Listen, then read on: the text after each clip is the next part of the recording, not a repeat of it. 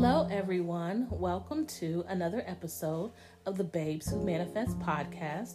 I am your host, Lawanza, aka The Gratitude Chick. Don't forget to like, subscribe, and give my podcast 5 stars. Also, follow me on all of my social media platforms. The Gratitude Chick for both Instagram and Facebook, Gratitude_Chick for Twitter, and on TikTok, Babes Who Manifest. Also, for all of my reading babes, check out the new reading merch on the website, www.bwmmerch.com.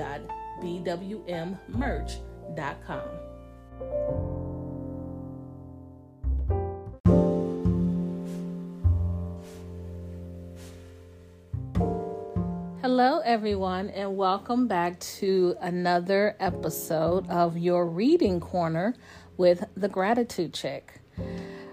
We are reading The Alchemist, and we are on part 2. So if you are just now, clicking on this and wanting to listen in, go back and read and start at episode 1, because we're about a third of the way through the book right now. And just as a reminder, you guys know that I read and add my own little spicy commentary. So just as a reminder. Okay, part 2. The boy had been working for the crystal merchant for almost a month, and he could see that it wasn't exactly the kind of job that would make him happy. The merchant spent the entire day mumbling behind the counter, telling the boy to be careful with the pieces and not to break anything. But he stayed with the job because the merchant, although he was an old grouch, treated him fairly. The boy received a good commission for each piece he sold and had already been able to put some money aside. That morning, he had done some calculating. If he continued to work every day as he had been, he would need a whole year to be able to buy some sheep. "I'd like to build a display case for the crystal," the boy said to the merchant. "We could place it outside and attract those people who pass at the bottom of the hill." "I've never had one before," the merchant answered. "People will pass by and bump into it, and pieces will be broken." "Well, when I took my sheep through the fields, some of them might have died if we had come upon a snake. But that's the way life is with sheep and with shepherds." The merchant turned to a customer who wanted 3 crystal glasses. He was selling better than ever, as if time had turned back to the old days, when the street had been one of Tangier's major attractions. "Business has really improved," he said to the boy, after the customer had left. "I'm doing much better, and soon you'll be able to return to your sheep. Why ask more out of life? Why ask more out of life?" That is a limiting belief, because instead of seeing that things have increased for him in sales, and instead of going to that upward trajectory, he decides, let's just plateau right here where I am making a little bit more and I'm a little bit more happy. Why not go the full gamut? And it is just simply because some people have limiting beliefs, and it is hard for them to stretch from 2 to 10, So sometimes people just stay at 3. And if they get to 4, it's just like, oh my gosh, let's just stay here and not rock the boat. It's not only a limiting belief, but I think it's even kind of based in fear. "Because we have to respond to omens," the boy said, almost without meaning to. Then he regretted what he had said, because the merchant had never met the king. "It's called the principle of favorability, beginner's luck, because life wants you to achieve your personal legend," the old king had said. So basically, in beginner's luck, it's basically saying, this is, at a certain time in your life, whether you're a beginner or you're, like this merchant, he is getting back to how he used to be. And it's really just kind of like an upward swing the pendulum may swing back down. I think that's kind of what he's saying. But the merchant understood what the boy had said. The boy's very presence in the shop was an omen, and as time passed and money was pouring into the cash drawer, he had no regrets about having hired the boy. The boy was being paid more money than he deserved, because the merchant, thinking that the sales wouldn't amount to much, had offered the boy a high commission rate. He had assumed he would soon return to his sheep. "Why did you want to get to the pyramids?" he asked, to get away from the business of the display. "Because I've always heard about them," the boy answered, saying nothing about his dream. The treasure was now nothing but a painful memory, and he tried to avoid thinking about it. "I don't know anyone around here who would want to cross the desert just to see the pyramids," said the merchant. "They're just a pile of stones. You could build one in your backyard." "You've never had a dream of travel?" said the boy, turning to wait on a customer who had entered the shop. 2 days later, the merchant spoke to the boy about the display. "I don't much like change," he said. "You and I aren't like Hassan, that rich merchant. If he makes a buying mistake, it doesn't affect him much. But we two have to live with our mistakes." "That's true enough," the boy thought ruefully. "Why did you think we should have the display?" "I want to get back to my sheep faster. We have to take advantage when luck is on our side and do as much to help it as it's doing to help us. It's called the principle of favorability, or beginner's luck."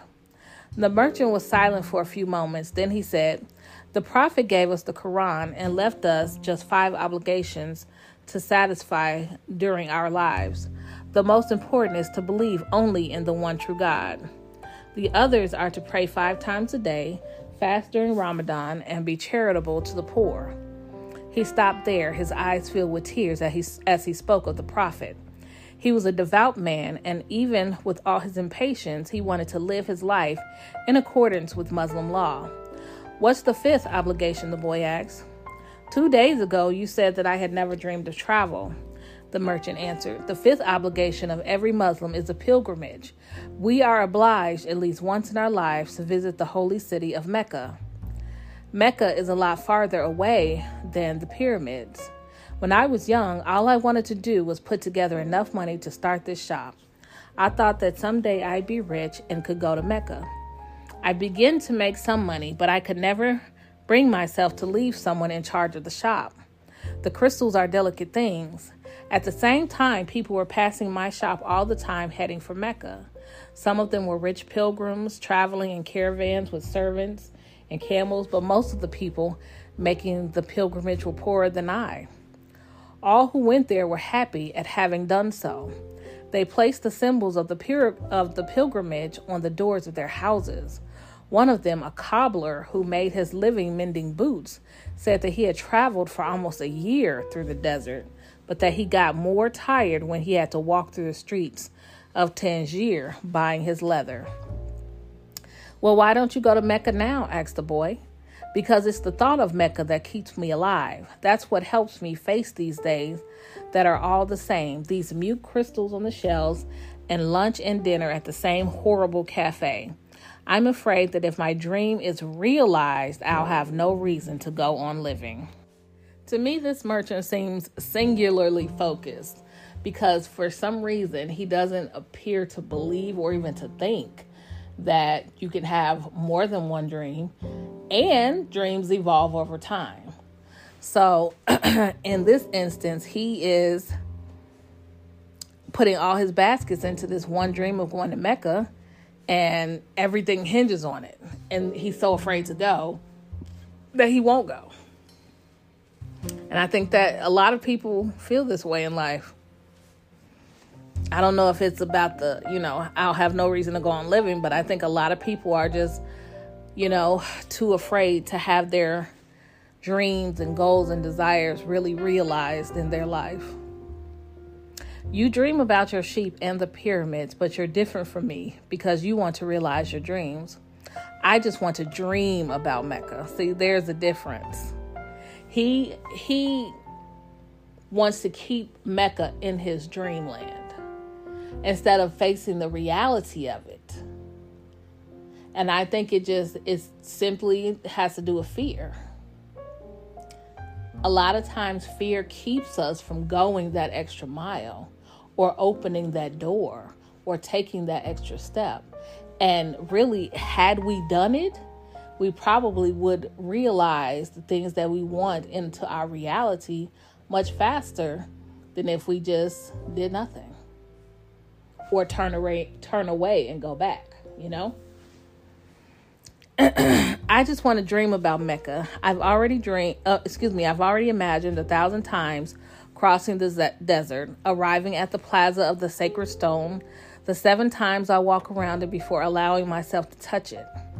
I've already imagined the people who would be at my side and those in front of me, and the conversations and prayers we would share. But I'm afraid that it will all be a disappointment, so I prefer just to dream about it. What's crazy is that he has already visualized this in his mind. So I'm assuming that this boy is going to push him to get there because, as he just described, he's already seen it. He's already felt it. He's already touched it. He's already had conversations with people around him. That's crazy. And I'm trying to get there. That day, the merchant gave the boy permission to build the display. Not everyone can see his dreams come true in the same way. 2 more months passed, and the shelf brought many customers into the crystal shop. The boy estimated that if he worked for 6 more months, he could return to Spain and buy 60 sheep and yet another 60. In less than a year, he would have doubled his flock, and he would be able to do business with the Arabs because he was now able to speak their language, their strange language. Since that morning in the marketplace, he had never again made use of Urim and Thummim, because Egypt was now just as distant a dream for him as Mecca was for the merchant.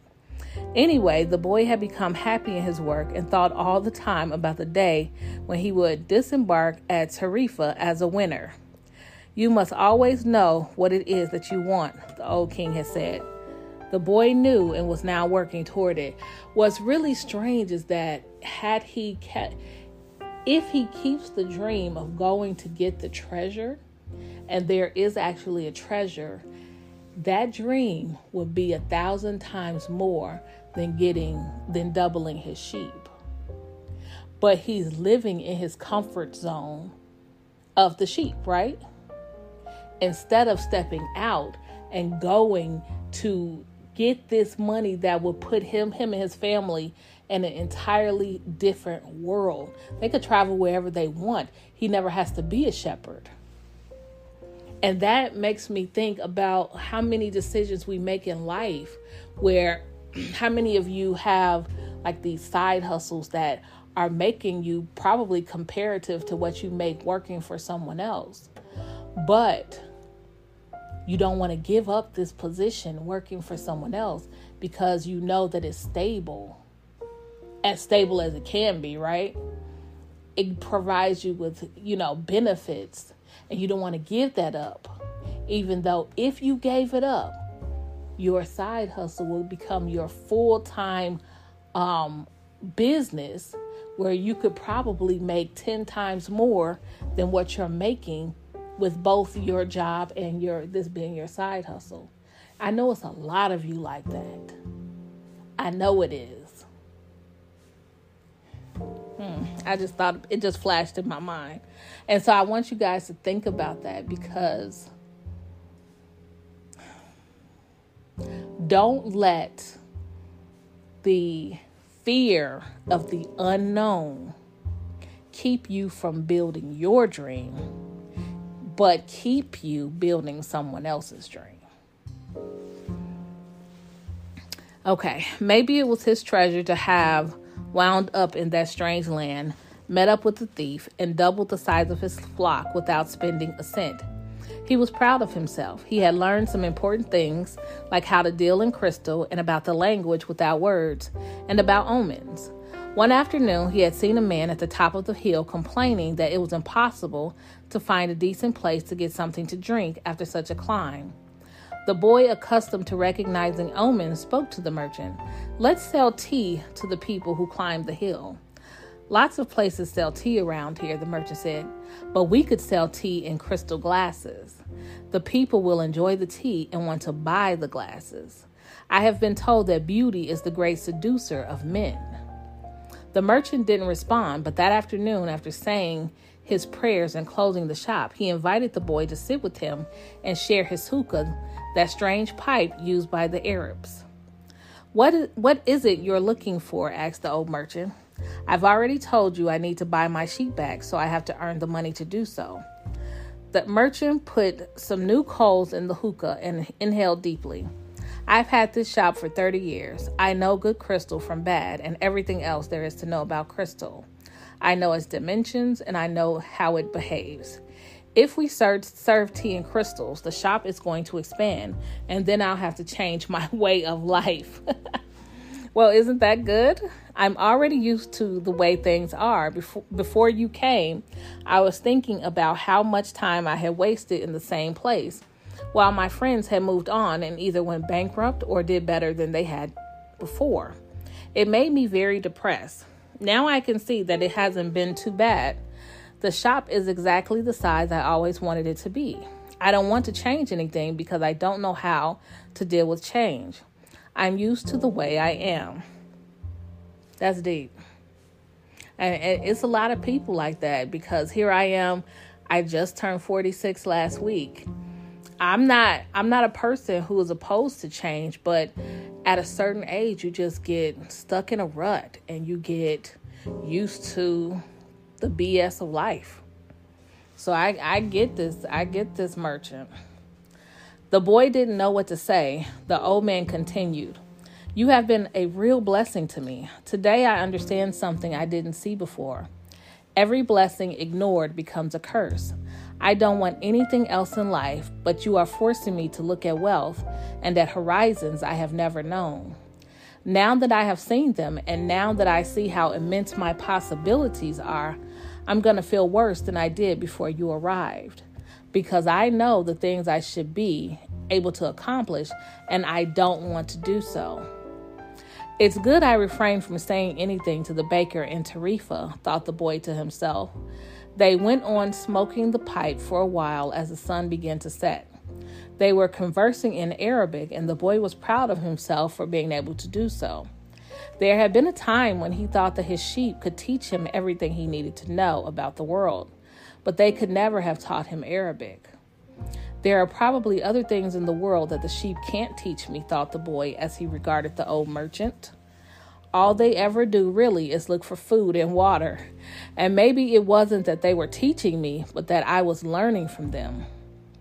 Maktab, the merchant finally said. What does that mean? You would have to have been born an Arab to understand, he answered, but in your language it will be something like it is written.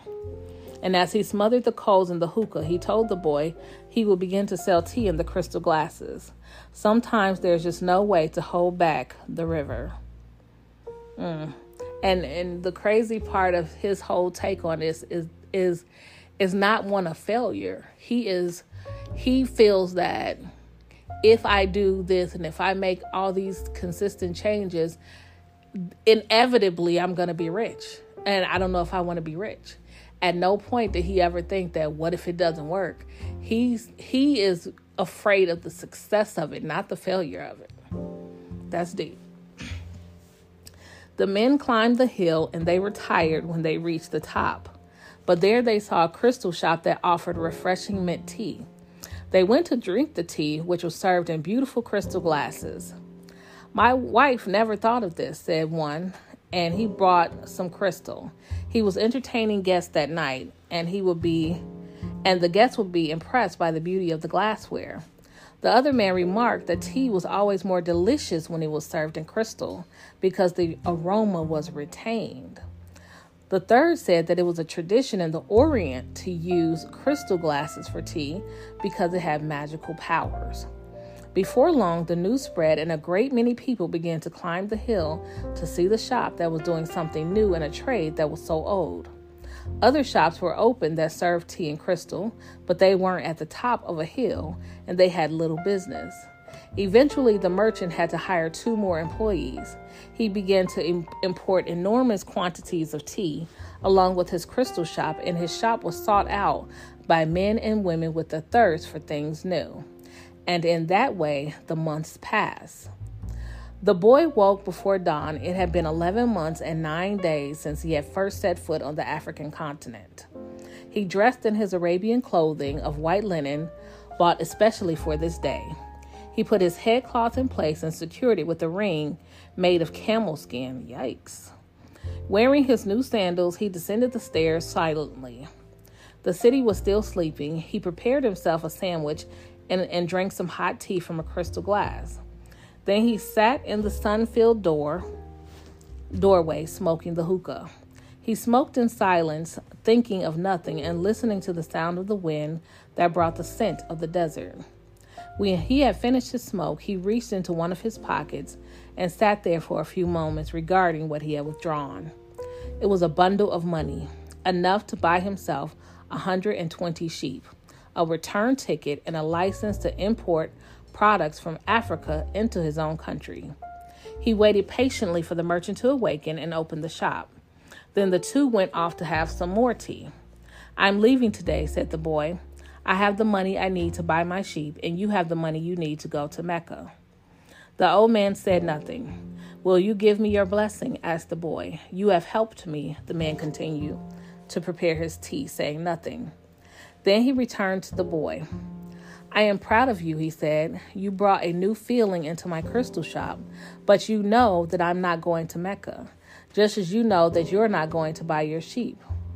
"Who told you that?" asked the boy, startled. "Maktub," said the old crystal merchant, and he gave the boy his blessing. The boy went to his room and packed his belongings. They filled 3 sacks. As he was leaving, he saw in the corner of the room his old shepherd's pouch. It was bunched up, and he had hardly thought of it for a long time.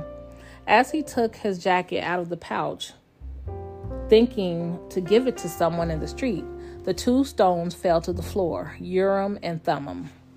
It made the boy think of the old king, and it startled him to realize how long it had been since he thought of him. For nearly a year, he had been working incessantly, thinking only of putting aside enough money so that he could return to Spain with pride. "Never stop dreaming," the old king had said, following the omens. The boy picked up Urim and Thummim and once again had the strange sensation that the old king was nearby. He had worked hard for a year, and the omens were that it was time to go. "I'm going to go back to doing just what I did before," the boy thought, "even though the sheep didn't teach me to speak Arabic." But the sheep had taught him something even more important, that there was a language in the world that everyone understood, a language the boy had used throughout the time that he was trying to improve things at the shop. It was a language of enthusiasm, of things accomplished with love and purpose, and as part of a search for something believed in and desired. Tangier was no longer a strange city, and he felt that just as he had conquered this place, he could conquer the world. "When you want something, all the universe conspires to help you achieve it," the old king had said. But the old king hadn't said anything about being robbed, or about endless deserts, or about people who know what their dreams are but don't want to realize them. The old king hadn't told him that the pyramids were just a pile of stones, or that anyone could build one in his backyard. And he had forgotten to mention that when you have enough money to buy a flock larger than the one you had before, you should buy it. The boy picked up his pouch and put it with his other things. He went down the stairs and found the merchant waiting on a foreign couple, while 2 other customers walked about the shop drinking tea from crystal glasses. It was more activity than usual for this time of morning. From where he stood, he saw for the first time that the old merchant's hair was very much like the hair of the old king. He remembered the smile of the candy seller on his first day in Tangier, when he had nothing to eat and nowhere to go. That smile had also been like the old king's smile. It's almost as if he had been there and left his mark, he thought. And yet none of these people has ever met the old king. On the other hand, he said that he always appeared to help those who are trying to realize their personal legend. He left without saying goodbye to the crystal merchant. He didn't want to cry with the other people there. He was going to miss this place and all the good things he had learned. He was more confident in himself, though, and felt as though he could conquer the world. But I'm going back to the fields that I know to take care of my flock again. He said that to himself with certainty, but he was no longer happy with his decision. He had worked for an entire year to make a dream come true, and that dream, minute by minute, was becoming less important. Maybe because that wasn't really his dream. Who knows? Maybe it's better to be like the crystal merchant, never go to Mecca, and just go through life wanting to do so. He thought again, trying to convince himself, but as he held Urim and Thummim in his hand, they had transmitted to him the strength and will of the old king by coincidence, or maybe it was an omen, the boy thought. He came to the bar he had entered on his first day. The thief wasn't there, and the owner bought him a cup of tea. I can always go back to being a shepherd, the boy thought. I learned how to care for sheep, and I haven't forgotten how that's done. But maybe I'll never have another chance to get to the pyramids in Egypt. The old man wore a breastplate of gold, and he knew about my past. He really was a king, a wise king. The hills of Andalusia were only 2 hours away, but there was an entire desert between him and the pyramids. Yet the boy felt that there was another way to regard his situation. He was actually 2 hours closer to his treasure. The fact that the 2 hours had stretched into an entire year didn't matter. I know why I want to go back to the flock, he thought. I understand sheep. They're no longer a problem, and they can be good friends. On the other hand, I don't know if the desert can be a friend, and it's in the desert that I have to search for my treasure. If I don't find it, I can always go home. I finally have enough money and all the time I need. Why not? He suddenly felt tremendously happy. He could always go back to being a shepherd. He could always become a crystal salesman again. Maybe the world had other hidden treasures, but he had a dream and he had met with the king. That doesn't happen to just anyone. He was planning as he left the bar. He had remembered that one of the crystal's merchant suppliers transported his crystal by means of caravans that crossed the desert. He held Urim and Thummim in his hand. Because of those 2 stones, he was once again on the way to his treasure. I am always nearby when someone wants to realize their personal legend, the old king had told him. What could it cost to go over to the supplier's warehouse and find out if the pyramids were really that far away? The Englishman was sitting on a bench in a structure that smelled of animals, sweat, and dust. It was part warehouse, part corral. I never thought I'd end up in a place like this, he thought, as he leafed through the pages of a chemical journal. 10 years at the university, and here I am in a corral. But he had to move on. He believed in omens all his life, and all his studies were aimed at finding the one true language of the universe. First, he had studied Esperanto, then the world's religions, and now it was alchemy. He knew how to speak Esperanto. He understood all the major religions well, but he wasn't yet an alchemist. He had unraveled the truths behind important questions, but his studies had taken him to a point beyond which he could not seem to go. He had tried in vain to establish a relationship with an alchemist, but the alchemists were strange people who thought only about themselves and almost always refused to help him. Who knows, maybe they had failed to discover the secret of the master work, the philosopher's stone, and for this reason kept their knowledge to themselves. He had already spent much of the fortune left to him by his father fruitlessly seeking the philosopher's stone. He had spent enormous amounts of time at the great libraries of the world and had purchased all the rarest and most important volumes on alchemy. And one he had read that many years ago, a famous Arabian alchemist had visited Europe. It was said that he was more than 200 years old and that he had discovered the philosopher's stone and the elixir of life. The Englishman had been profoundly impressed by the story, but he would never have thought it more than just a myth. Had not a friend of his returning from an archaeological expedition in the desert told him about an Arab that was possessed of exceptional powers. He lives at the Al Fayoum oasis, his friend had said, and people say that he is 200 years old and is able to transform any metal into gold. If only. The Englishman could not contain his excitement. He canceled all his commitments and pulled together the most important of his books, and now here he was sitting inside a dusty, smelly warehouse. Outside, a huge caravan was being prepared for a crossing of the Sahara, and was scheduled to pass through Al-Fayoum. I'm going to find that damned alchemist, the Englishman thought, and the odor of the animals became a bit more tolerable.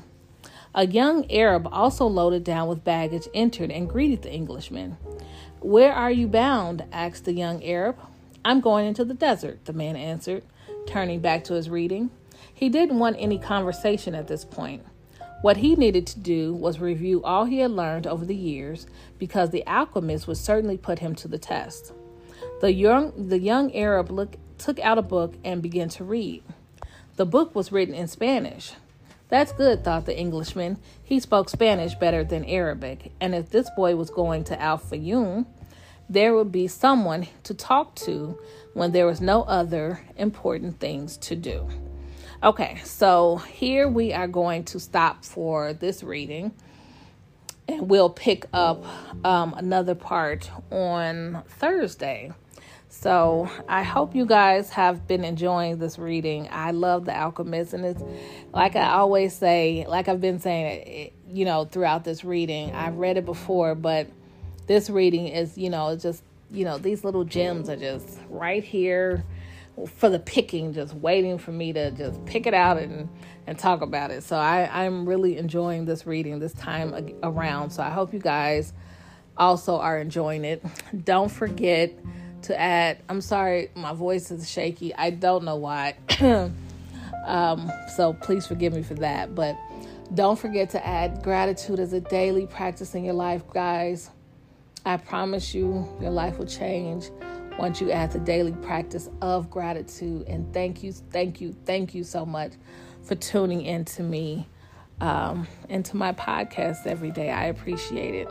You guys have a blessed day.